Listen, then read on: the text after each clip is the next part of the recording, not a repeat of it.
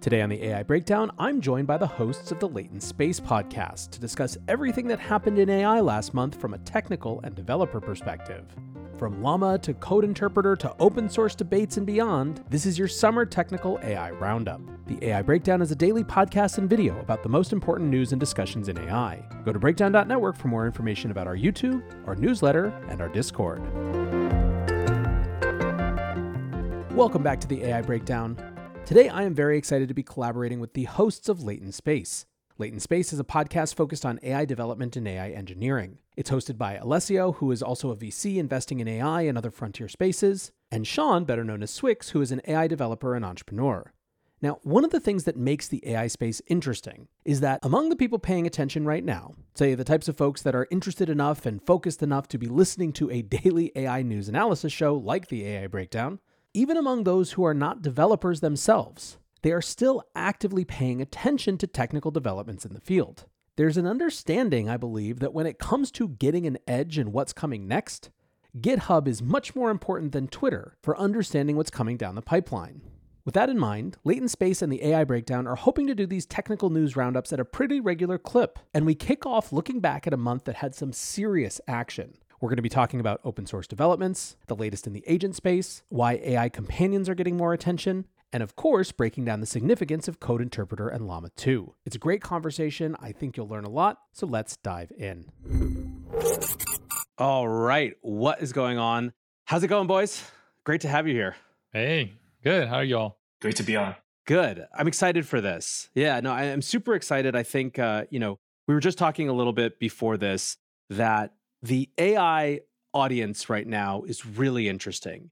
It's sort of on the one hand, you have, of course, the folks who are actually in it, who are building in it, who are, or dabbling because they're in some other field, but they're fascinated by it and are spending their nights and weekends building.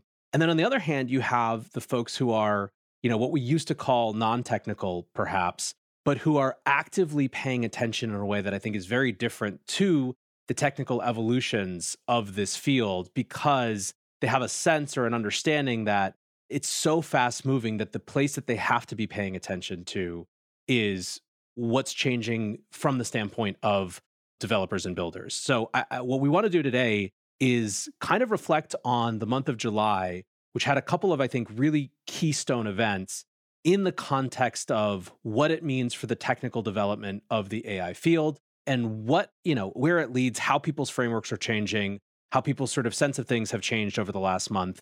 And I think that the place to start, although we could choose a lot of different examples, is with an idea that you guys have spent a lot of time sharing on Twitter and in other places, that the launch of Code Interpreter from OpenAI, which is nominally a ChatGPT plugin, actually represents functionally something closer to the release of GPT-4.5.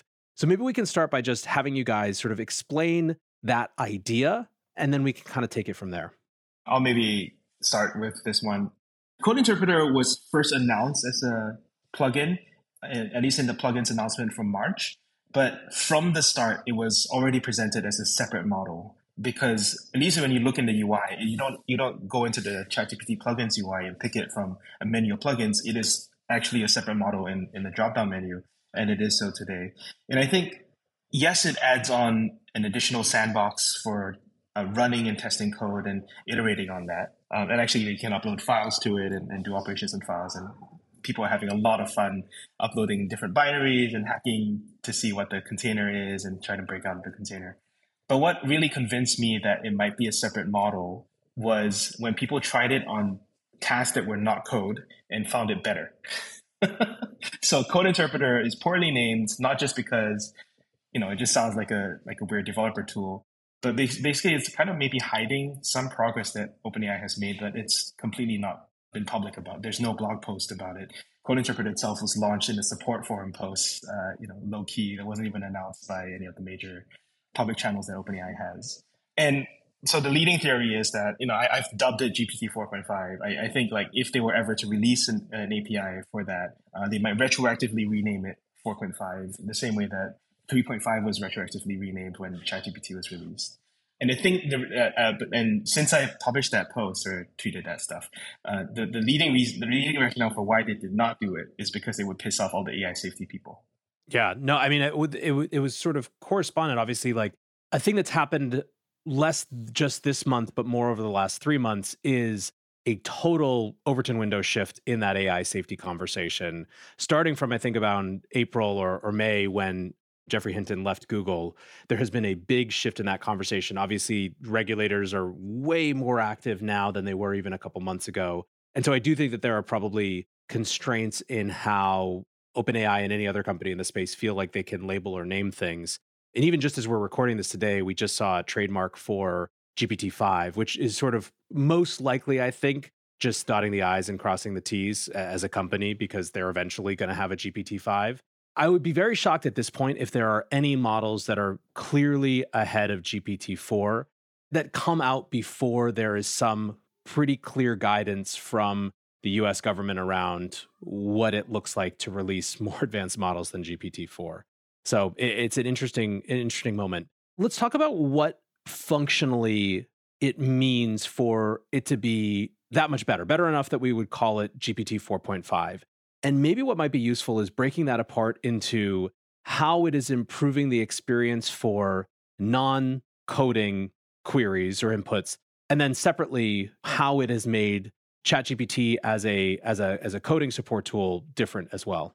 I think there's a lot of things to think about. So one, models are usually benchmarked against certain tasks, and that works for development. But then there's the reality of the model that, if you ask, for example, mathematical question to like GPT-3, 3.5, you don't really get good responses because of how digits are tokenized in the model. So it's hard for the models to actually reason about numbers.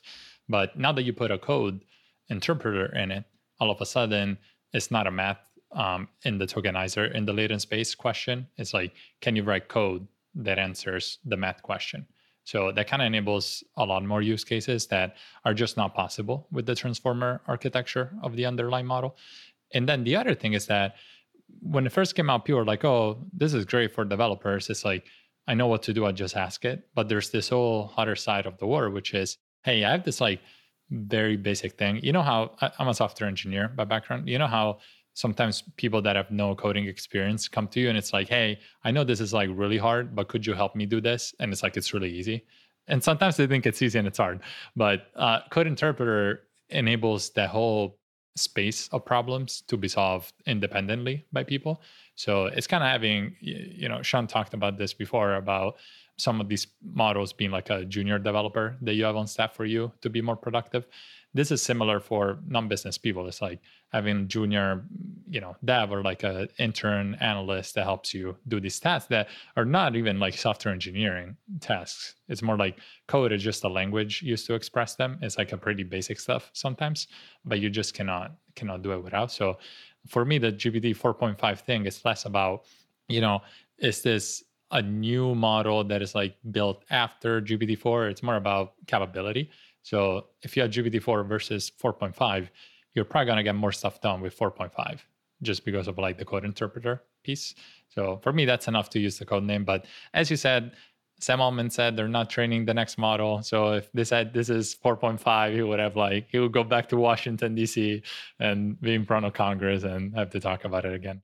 Yeah. Well, one thing that I always want to impress upon people is we're not just talking about like, yes, it is writing code for you, but actually, if you step back away from the code and just think about what it's doing, is it's having the ability to spend more inference time on harder problems. And it matches what we do when we are faced with difficult problems as well. Because right now, any LLM, at least before Code Interpreter, any LLM, if you give it a question like, what is 1 plus 2, it'll take the same amount of time to respond as something like prove the Black-Scholes theorem, right?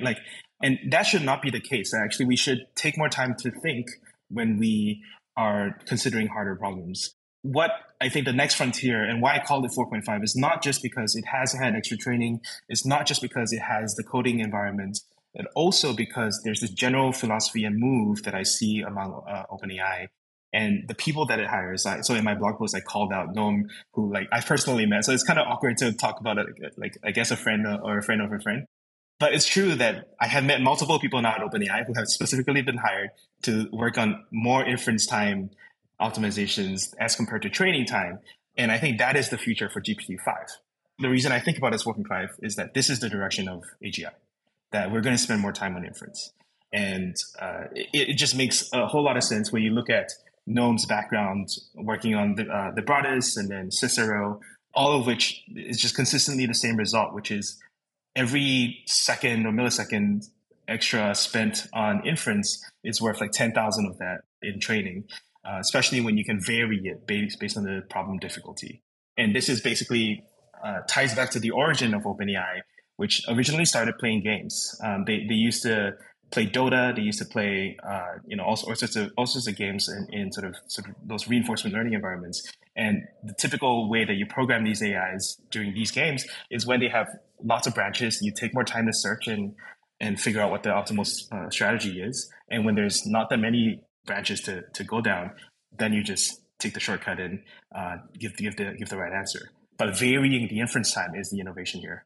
One of the things that it seems, and this what you just described, I think aligns with this, is I think there's a perception that more advanced models are just going to be bigger data sets with more of the same type of training versus sort of fundamentally different techniques or different areas of emphasis that go beyond just how big the data set is. And so one of the things that strikes me listening to or kind of observing how Code Interpreter works is it almost feels like a break in the evolutionary timeline of GPT because it's like GPT with tools, right?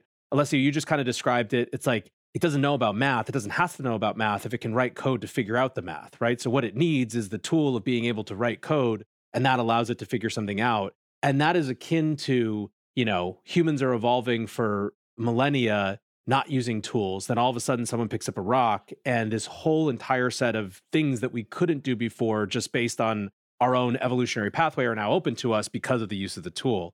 I don't think it's a perfect analogy, but it does feel somewhat closer to that than just, again, like it's a little bit better than 3.5, so we called it 4. It's a little bit better than 4, so we called it 4.5 kind of mental framework. No argument there.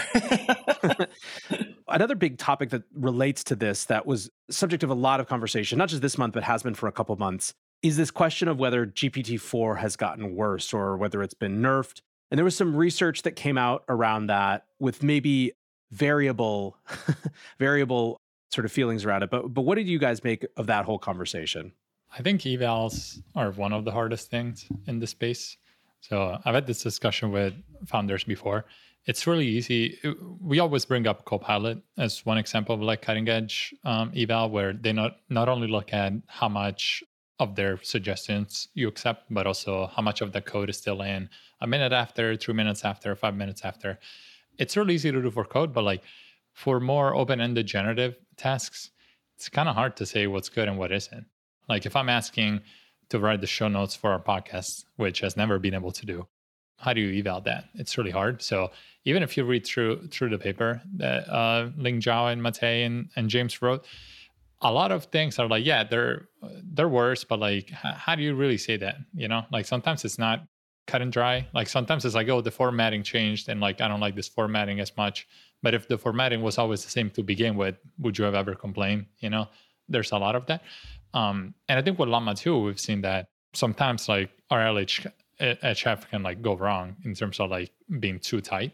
For example, somebody asked Llama 2 was like, how do you kill a process in like Linux? And Llama 2 was like, oh, it's wrong to like kill, and like I cannot help you like doing that, And I think there's been more chat online about, sometimes when you do reinforcement learning, you don't know what reward and like what part of like the suggestion the model is anchoring on. Like sometimes it's like, oh, this is better. Sometimes the model might be learning that you like more verbose answers, even though they're right the same way. So there's a lot of stuff there to figure out. But I think some examples in the paper are like clearly worse. Some of them are like not as crazy. But I mean, OpenAI is under a lot of pressure on like the safety and like all the instruction side. And we cannot, like the best thing to do would be, hey, let's version lock the model and like keep doing evals against each other. Like doing an eval today and an eval like that was like a year ago, there might be like 20 versions in between that you don't even know how the model has changed. So yeah, evals are hard is the TLDR. And I think basically this is what we're seeing is OpenAI having come to terms with that the origin of itself as a research lab where updating models is just a relatively routine operation versus a product or infrastructure company where it has to have some kind of reliability guarantee to its users.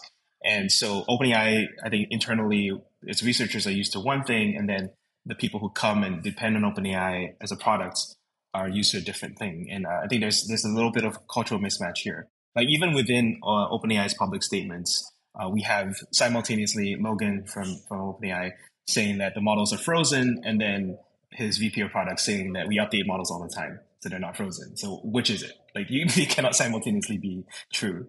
I think they're trying to figure it out. I think people are rightly afraid of them basing themselves on top of a black box. And that's why maybe, we'll talk about Llama 2 in a bit. That's why maybe they want to own the black box such that it doesn't change out from under them. And I think this is fine. This is normal, but OpenAI, it's not that hard for OpenAI to figure out a policy that is comfortable with, that everybody like accepts, and it won't take them too long. And this is not a technical challenge. It's more of a organizational and business challenge. Yeah, I mean, I think that the communications challenge that you're referencing is also extreme. And I think that you're right to identify that they've gone from like quirky little, lab with these big aspirations to like epicenter of a national conversation or a global conversation about existential challenges, And the way that you talk in those two different circumstances is very different. And you're sort of serving a lot of different masters, hopefully always guided by your own set of priorities. And that's going to be inherently difficult. But with so many eyes on it and people who are, the thing that makes it different is it's not just like Facebook where it's like, oh, we've got a new feature, in the early days that made us all annoyed. Like, people were so angry when they added the feed, and we all got used to it. This is something where people have redesigned workflows around it. And so small disruptions that change those workflows can be hugely impactful. Yeah, it's an interesting comparison with the Facebook feed because in the era of ad tech, the feedback was immediate. Like you change an algorithm, and if the click-through rates or the whatever metric you're optimizing for in your social network, if they start to decline, your change will be reverted tomorrow.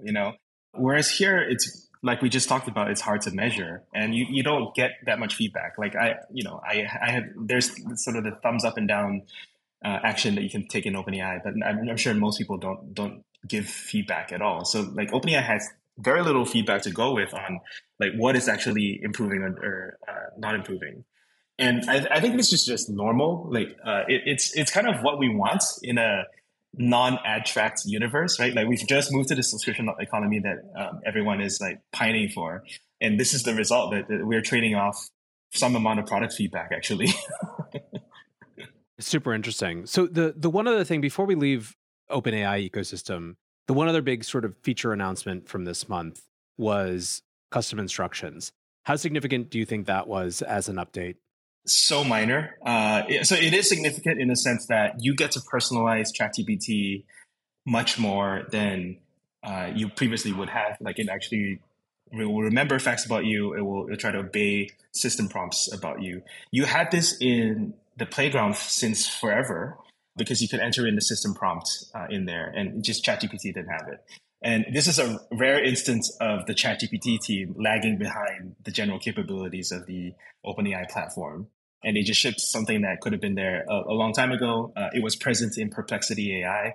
And if you think about it, basically every other open source chat company or every other third-party chat company already had it before ChatGPT. So what I'm talking about is character AI. What I'm talking about is the various AI waifu, AI girlfriend type companies, each of which have characters that you can sort of sub in as custom instructions. So I think ChatGPT is basically playing catch up here. It's good for obviously the largest user base in the world of chat AI, but it's not something fundamentally new we haven't seen before. Yeah, I think that it was so clearly a user-centric, sort of end user, non-technical user in some ways focused feature that is incredibly obvious and important in retrospect, but not sort of a massive change, just something that feels like it should have been there the whole time. But I guess building off of that, the sort of assertion or the notion that it was ChatGPT playing catch up, I wonder to what extent one of the sort of sub themes from this month was also a little bit about trying to better understand or having a better understanding of where the value is going to accrue in this space. So specifically, we had the first round of layoffs. This isn't something we actually had talking about in advance, but we had the first round of layoffs from a couple different companies. And that, we also saw in June the first decline in monthly users measured in terms of site visits and mobile app visits. I think It's there's over. other ways to measure it. Yeah. The bubble has burst. It's over. I think that to some extent, yes, it was, this is a very convenient narrative shift for publications that have been breathlessly talking about its, inexorable rise. So I think it maybe is a little overamplified by that. But do you think that sort of take this custom instructions, or something like Perplexity? Perplexity has been ahead of ChatGPT on a lot of different features, right? The sourcing interface is amazing, right? There's a lot of things that I think Perplexity does so much better. But ultimately, is a project like that going to just be eaten up by sort of features being copied by sort of the Borg that actually has the technical innovation underneath? I mean, I don't know. What do you guys think about that? Man, as my full-time job has been a venture capitalist, I think that's one of the hardest questions that everybody is grappling with. I think there's a few things to think about. So one is, how quickly do the open models catch up? So I think everybody agrees that long-term, like access to intelligence through these models would be available to everybody. The question is, how much of a head start do the incumbents have in terms of, and by incumbents, I mean like the AI incumbents, OpenAI, like Perplexity, all these companies that were there like 2-3 years ago. Because then the big companies are going to be like, oh, well, I got a lot more data and I got a lot more distribution.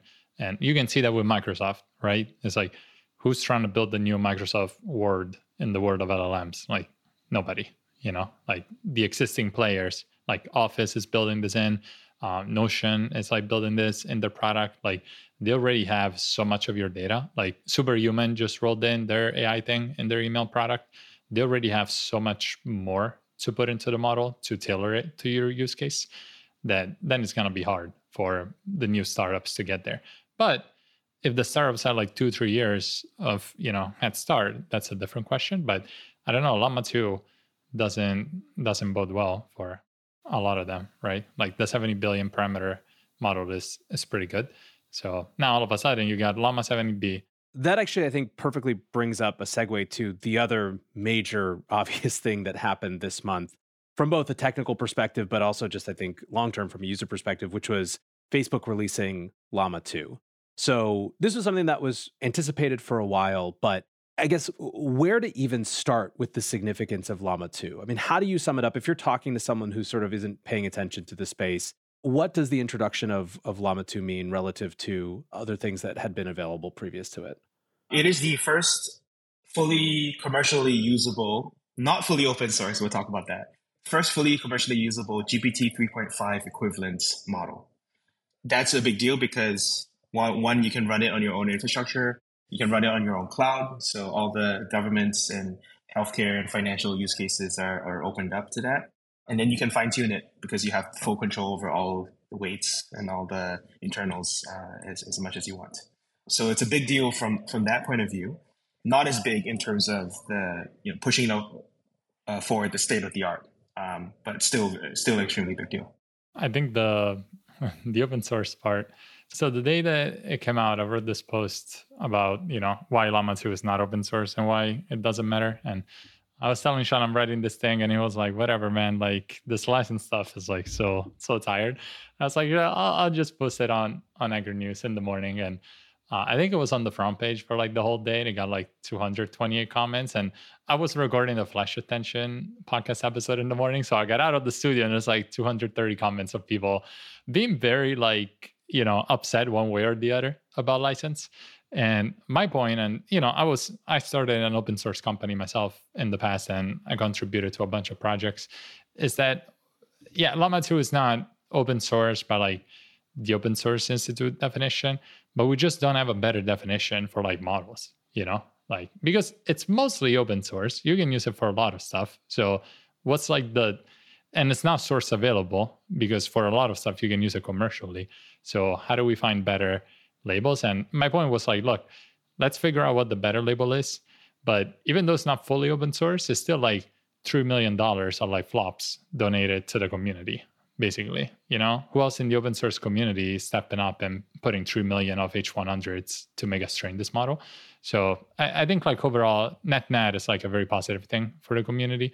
And then you've seen how much stuff was built on top of it. There's like the quantized versions with GGML. There's like the context window expansion. There's so much being done by the community that I think it was great for everyone.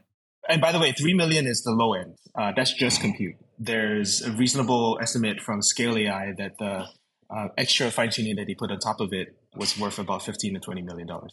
So that's a lot of money just kind of donated to the community. Although they didn't release the data, they didn't tell us any of the data sets. They just say, trust us, we didn't train on any of your Facebook information.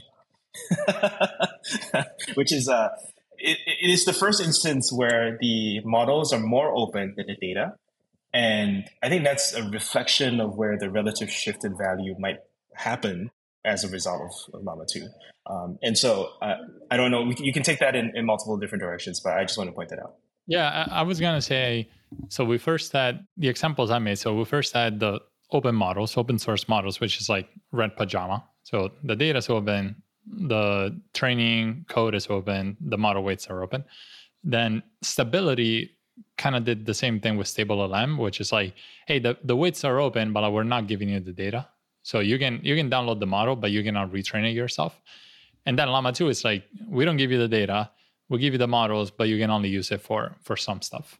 So there's more and more restriction, but like Sean is saying, and we talked about this before, everybody wants to train their own model. Nobody wants to open source the best data set for X, which maybe is what more open source people should focus on. It's like, how do we build better specific data sets instead of yet giving Jensen Huang another $5 million of GPUs. But the model gets more headlines for now, so that's what everybody does. Yeah, and I want to point out it's a reversal of the open source culture. There used to be this sequence of openness that you could kind of pick and choose from, whether it's open code, all the way down to open data, versus all the way down to open weights, and there's some variant combination. I wrote this post a long time ago, so I don't remember the 5 levels. But yeah, like it's very strange, and I think it's just a relative discussion of where the money is going, and I think it basically shows that compute is becoming commoditized. Which, yes, there's a GPU crunch right now. A100s are sold out everywhere across the board. People are commenting all about it this month, and there's people hoarding compute like nobody's business. But as far as the value in AI is concerned, it looks like compute is relatively commoditized. It's actually data that people are kind of safeguarding jealously. Going all the way back to the history of open source models, Luther AI, when they trained GPT-J and GPT-Neo as the first reproductions of GPT-3, they released the data first. Stable Diffusion, when they trained Stable Diffusion, they released Lion 500B first. And that's, I think, reflective of like the normal sequence of events. You release the data, then you release the model weights. But now we're just skipping the data part. And I think it's fair. It's a way to guard yourself. I think one of our conversations, I think it was Mike Conover, when he was talking about comparing our current AI era versus the 2000s era in search engines. He basically said like all of the public publishable information retrieval research dried up because all those PhDs went to work at Google, and Google just sat on it. And this is now, a fight for IP. And I think that is just a very rational way of behavior in, I guess, like a capitalist AI economy. So one of the things that we were talking about before, starting with the code interpreter 4.5 and why, or GPT 4.5 and why they might not call it that, is the emergence of this sort of regulatory, if not pressure, certainly intrigue. Do you think that there's potentially an aspect of that when it comes to why people are so jealously safeguarding the data? Is there more risk for being open about where the data is actually coming from? The Books 3 example is probably good. So MPT trained their model on a data set called Bookstree, which is 190,000 books, something like that. And then people on Twitter were like, well, the stuff is not, in the free, it's under copyright still. You just cannot. Public domain. Yeah, it's not in the public domain. You can just take it and train on it. But the license for some of these books is like kind of blurry, on like what's fair use and what isn't. And so there was like this whole thing on Twitter about it. And then MPT, Mosaic first changed the license and they changed it back. And I think Sean Presser from Eleuther was just tweeting about this yesterday. And he was basically saying, look, as ML engineers, maybe it's better to not try and be the main ethics knight and just say, hey, look, the data is open and let's try it. And then maybe people later will say, hey, please don't use the data, and then we can figure it out. But like proactively not using all of this stuff can kind of keep the progress back. And, he's more coming from the side of like Eleuther, which is like doing this work in public. So for them, it's like, hey, if you don't want us to train all this, is fine, but we shouldn't by default not do it. Versus if you're Meta, they said that they trained Llama on like stuff available on the internet.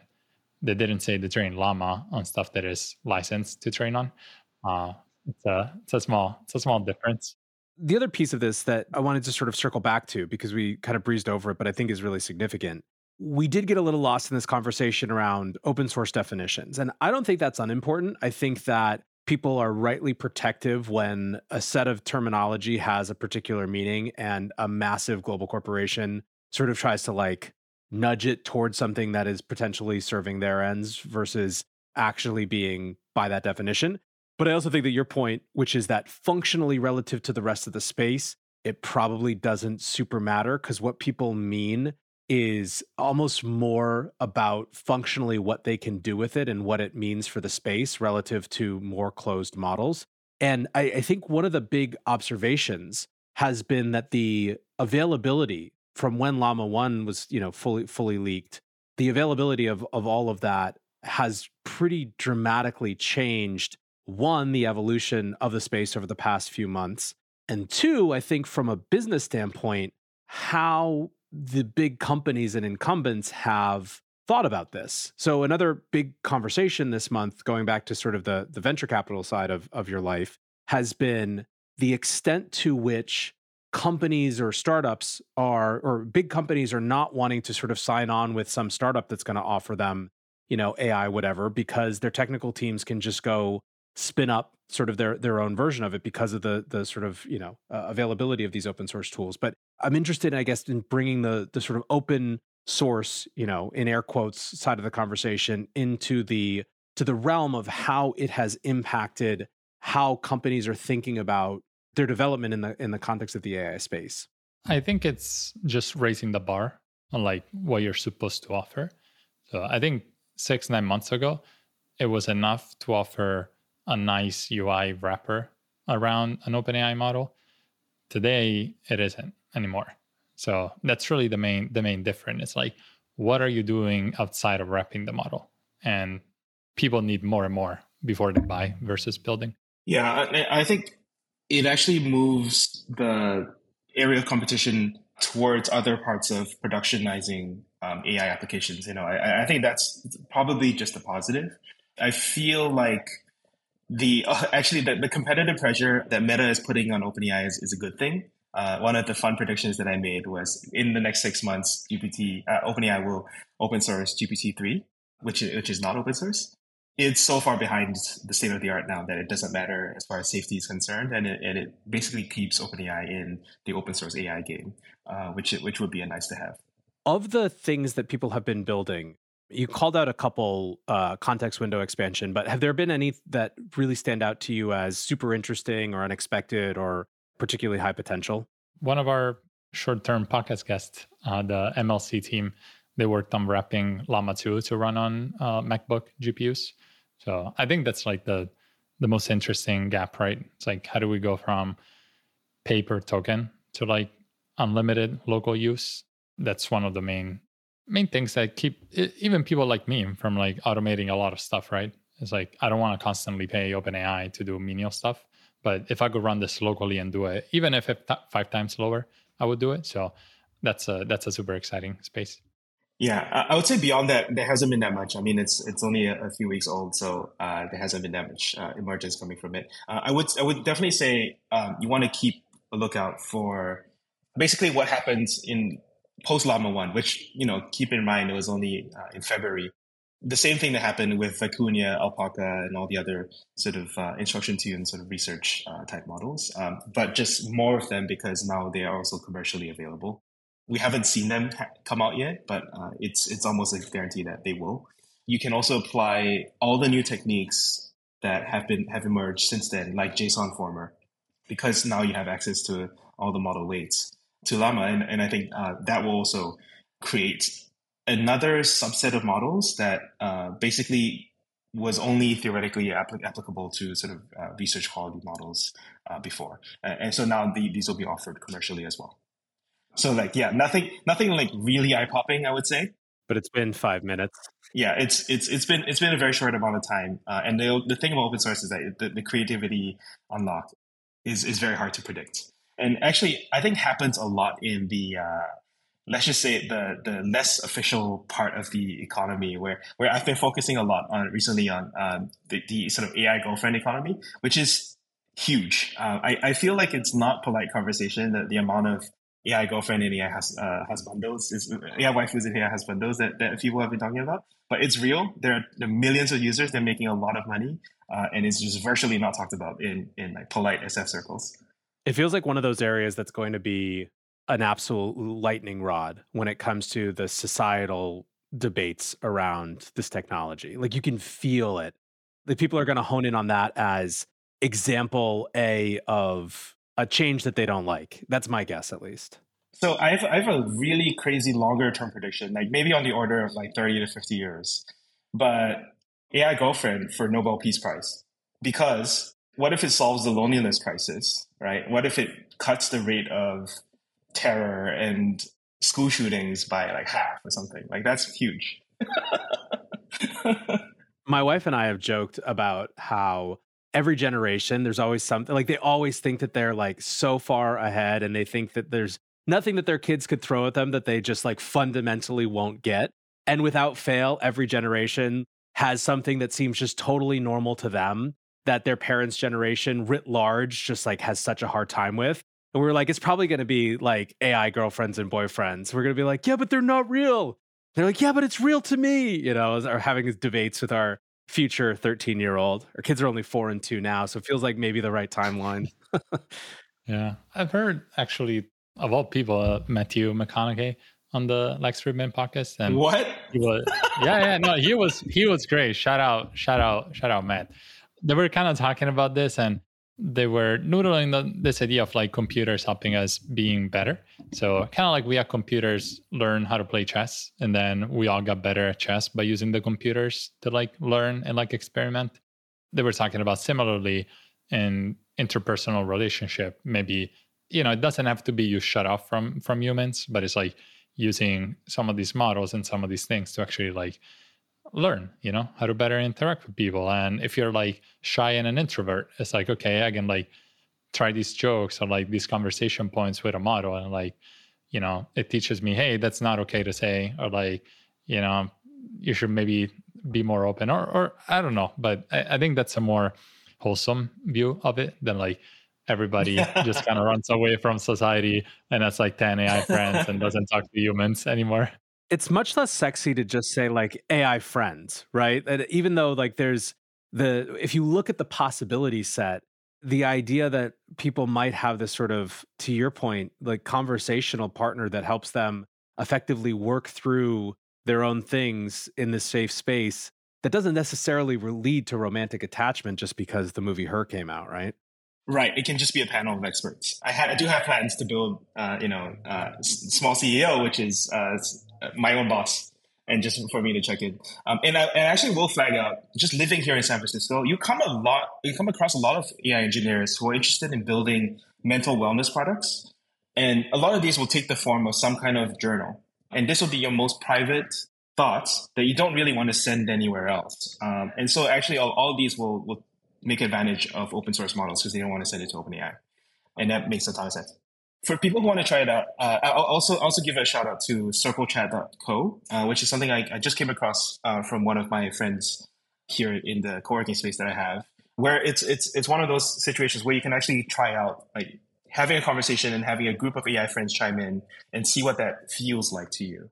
It's the first example I've come across where someone's actually done this. Super interesting. So Llama and Code Interpreter, I think, stood out pretty clearly as really big things to touch. I wanted to check in just as we sort of start to maybe round the corner towards wrapping up. Claude 2 and Anthropic. How significant was this? In what ways was it significant? Was it something that was sort of meaningful from expanding the capacity set for developers, or was it sort of more just a good example of what you can do if you increase the context window? But that's something that might ultimately become table stakes later on. Yeah, I can maybe speak to this a little bit. It is significant, but not earth-shattering, clearly. I think it is the first time that Claude as a whole has just been generally publicly available. It used to be on a wait list. Yes, it has a longer context window, but to me, more significantly, it is Anthropic finding its foothold in the very competitive AI landscape. Anthropic's message used to be that, yes, we're number 2 to OpenAI, but we're safer. And that's not a super appealing thing to many engineers. It is very appealing to some corporations, by the way. I think having the 100K context window makes them state of the art in one dimension, which is very useful. The ability to upload multiple files, I think, is super useful as well. And actually, I have met a number of businesses. I'm close friends with SourceGraph, who are actually choosing to build with Claude 2 API over and above OpenAI just because they are better at latency, better reliability, and better in some form of code synthesis. I think it's Anthropic finding its foothold finally after a long while of being in OpenAI's shadow. Yeah, and we use Claude for the transcript and timestamps in the podcast. So shout out the 100K context window. We couldn't do that when we first started the podcast. We were like, okay, how do we chunk this stuff for like GPT-4 and all of that? And then Claude was like, just put the whole thing in here, man, and works great. So that's a good start. But I feel like they're always, second fiddle. It's like every time they release something, people are like, cool, okay. Some people like it. Most people are like, okay. Fine. I feel bad for them because it's like it's really good stuff, but they just need some help on the marketing side and the community buy-in. So I just spent this past weekend at the Claude hackathon, which is, as far as I know, Anthropic's first hackathon. I tweeted a pretty well-received video where I was just in the hackathon venue at 2 a.m. in the morning, and there was just a ton of people hacking there. There were like 300 people participating for Claude. And I think it's just the first real developer excitement I've ever seen for Anthropic and Claude. So I think they're on their way up. I think this paves the way for a multi-model future. That is something that a lot of people are betting on. It's just the odds are stacked against Anthropic, but they're making some headway. I do think that you should always be running all your chats side by side against ChatGPT and Claude and maybe Llama 2. So I immediately have a little menu bar app that does that syncs all the chats across. And yeah, I can legitimately say that Claude wins about 30% of the time as far as any time I give it a task to do or I ask it a question, which is not, doesn't make it number one, but it actually is very additive to your overall toolkit of AIs that you should use. Yeah, it's certainly the first time that if you go on Twitter on any given day, you will see people saying things like, if you haven't used Claude, for writing, you have to try it now. Or so, like people who have made a switch, who have no affiliation, who are very convinced that it is now part of the suite of tools that people should really be paying attention to, which I think is great. Yeah. We shouldn't be at a stage yet where we're, totally in on one, just one tool set. I'll also mention, I think this month, or at least July, was the first discussion of whether is too much context not actually a good thing. So there's a pretty famous paper, I forget the actual title of it, that shows a very pronounced U curve in the retrieval abilities of large context models. And so basically, if the item that's being retrieved is at the start or at the end of the context window, then it has the best chance of being received. But if it's in the middle, it has a high chance of being lost. And so is 100K context a good thing? Are you systematically testing its ability to retrieve the correct factual information, or are you just looking at a summary and going, yeah, that looks good to me? I think we will be testing like whether or not it's worth extending it to 100K or a million tokens or infinite tokens, or do you want to blend a short window like 8,000 tokens or 4,000 tokens and couple that together with a proper semantic search system like the retrieval augmented generation and vector database companies are doing. So I think that discussion has come up in open source a lot. And basically, I think it matches human memory, right? Like you want to have a short working memory. I was thinking about it. The one other obviously big sort of company update that we haven't spoken about yet was around the middle of the month. Google Bard had a big set of updates. Yeah. A lot of it was sort of business focused, right? So it was available in more languages. It was, whatever. The sort of from a feature perspective, the biggest thing that they were sort of hanging their hat on was around image recognition and sort of this push towards multimodality. But do you guys have any thoughts about that? Or was that sort of like not sort of on the high priority list as an announcement or development this month? I think going back to the point before, we're getting to the maturity level of the industry where like doing like model updates and all this stuff, like it's fine, but like people need more, people need more. And like, that's why Code Interpreter is like so good, right? It's not just like, oh, we made the model a little better. Like we added this thing. It's like, this is like a whole new thing. If you're playing the model game, if not, you got to go to the product level. And I think Google should start thinking about how to make that work, because when I search on Google Maps for certain stuff, it's like completely does not work. So maybe they should use models to like make that better and then say we're using Bard in Google Maps search.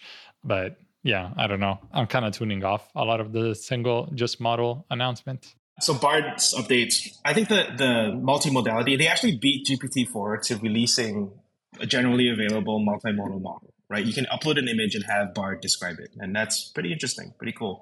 I think one of our earliest guests, RoboFlow, Brad, their CTO, was actually doing some comparisons because they have access to a lot of the vision models. And Bard came up a little bit short, but it was pretty good. It was like close to state of the art.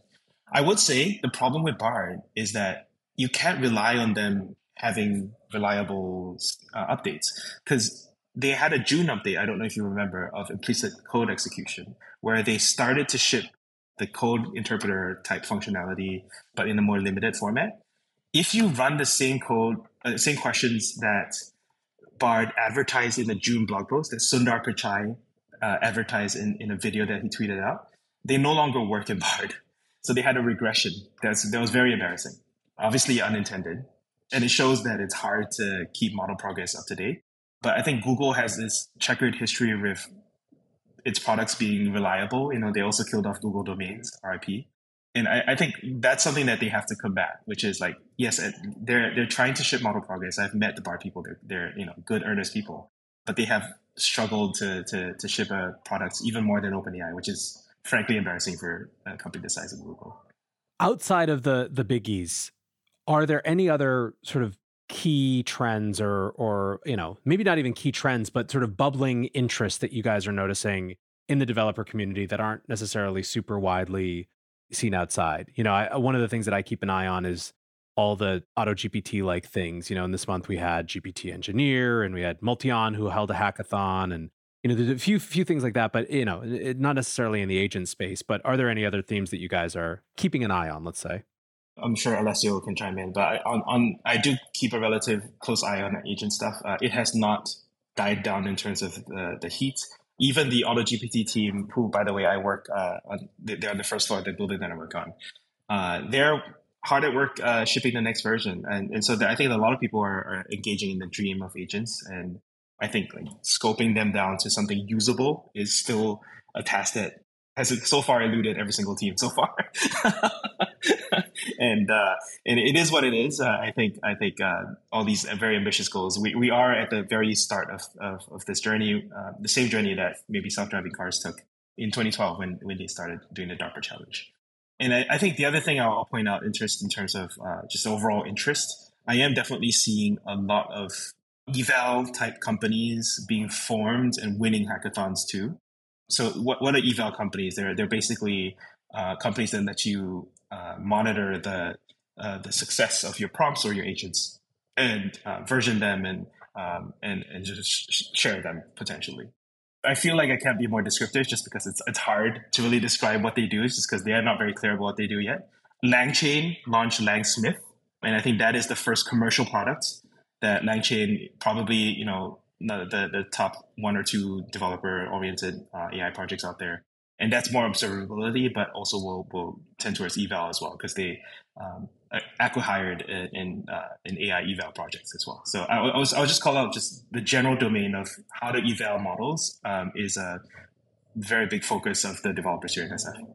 Yeah, we've done 2 seeds and companies doing agents, but they're both verticalized agents. So I think the open source motion has been AutoGPT, do anything. And now we're seeing a lot of founders is like, hey, if you take that and then you combine it with like deep industry expertise, you can get so many improvements to it. And then the other piece of it is how do you do information retrieval? So in general, knowledge, like documents, everything is kind of flat.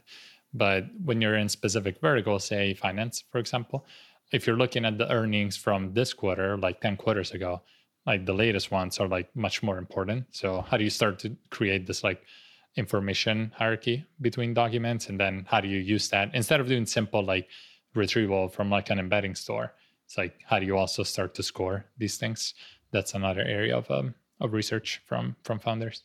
Oh, I'll call out 2 more things. One more thing that happened this month was SDXL.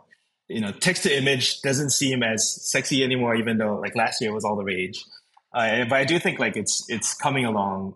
I definitely wish that Google was putting up more of a fight, because they actually at the start of the year released some very interesting papers that they never followed up on that showed some really interesting transformers-based text-to-image models that I thought was super interesting. And then the other element, which I'm just like very fascinated by a lot of the, I don't know, like I hesitate to say this, but it's essentially like the character and like the character AI, let's just call it character replica and all the sort of not safe for work versions of that. I do think that a lot of people are hacking on this kind of stuff.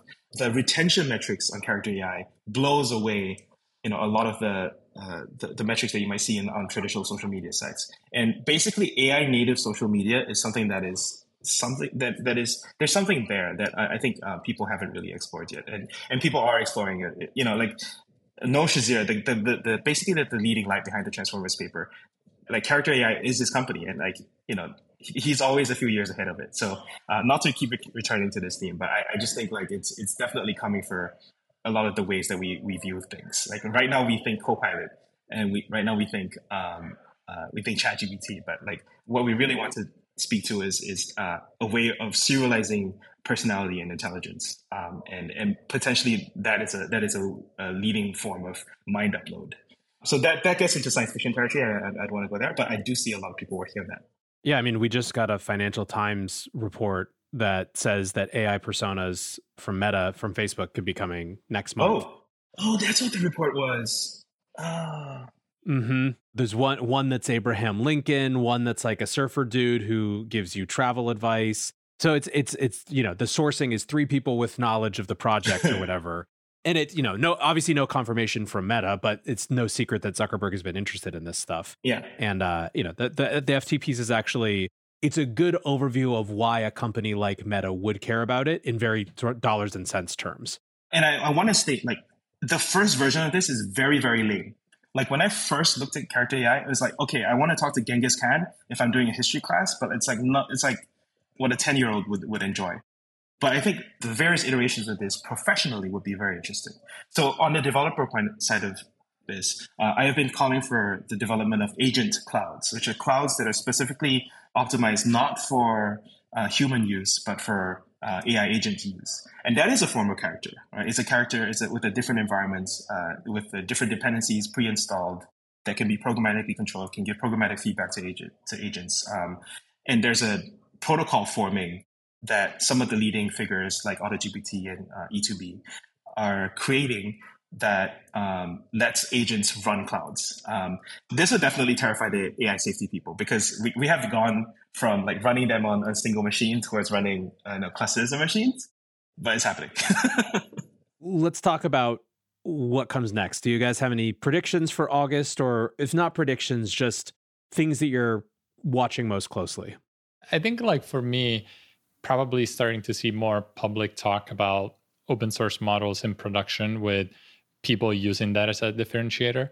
I think right now, a lot of it is kind of like, oh, these models are there, but nobody's really saying, oh, I moved away from OpenAI, I'm using this. But we run a early adopters community with about 1,500 kind of like a Fortune 500 large companies leaders. And some of them were like, oh, we deployed Dolly in production and we're using it. We're not writing a blog post about it. So I think right now the perception is still everybody's using OpenAI and the open source models are like really toys. But I think we're going to get into September and, you're not going to see a lot of announcements in August proper, but I think a lot of people are going to spend August getting these models ready and then going into end of the year say, hey, we're here too. We're using the open models. Like we don't need OpenAI. I think right now there's still not a lot of public talk about that. So excited to see more. Yeah, I'm a little bit, as for myself, this is very self-interested, obviously, but we had it on the agenda. I wrote about the rise of the AI engineer, and I think it's definitely happening as we speak. I have seen people tag me multiple times a day on like how they're reorienting their careers. I think people professionalizing around this and going from essentially like informal groups and Slack channels and meetups and stuff towards certifications and courses and job titles and actual AI teams in every single company, I think is happening. I just got notification like 2 days ago that in Meta, apparently you can sort of name your job title, whatever you want internally. And so the emergence of the first AI engineer within Meta has been announced. And so I think as far as, the near term, I do see this profession come into place that I've been forecasting for a little bit, and I'm excited to help it along. Awesome. Well, guys, great conversation. Tons of interesting stuff happening, obviously. Ironically, I think it's a relatively more quiet time in some ways than it even was. And my prediction for August is that we're going to see the extension of that. We're going to see sort of the biggest breath that we've had, at least from a feeling perspective, maybe since ChatGPT, but then we are going to rage back in September. You got Facebook Connect in September. You've got sort of just the return to business that everyone does after August. But of course, I think the hackathons aren't going to stop in the Bay Area. So people are going to keep building. And it's entirely possible that something hits in the next 4 weeks that totally changes that. It'll be exciting to see. Looking forward.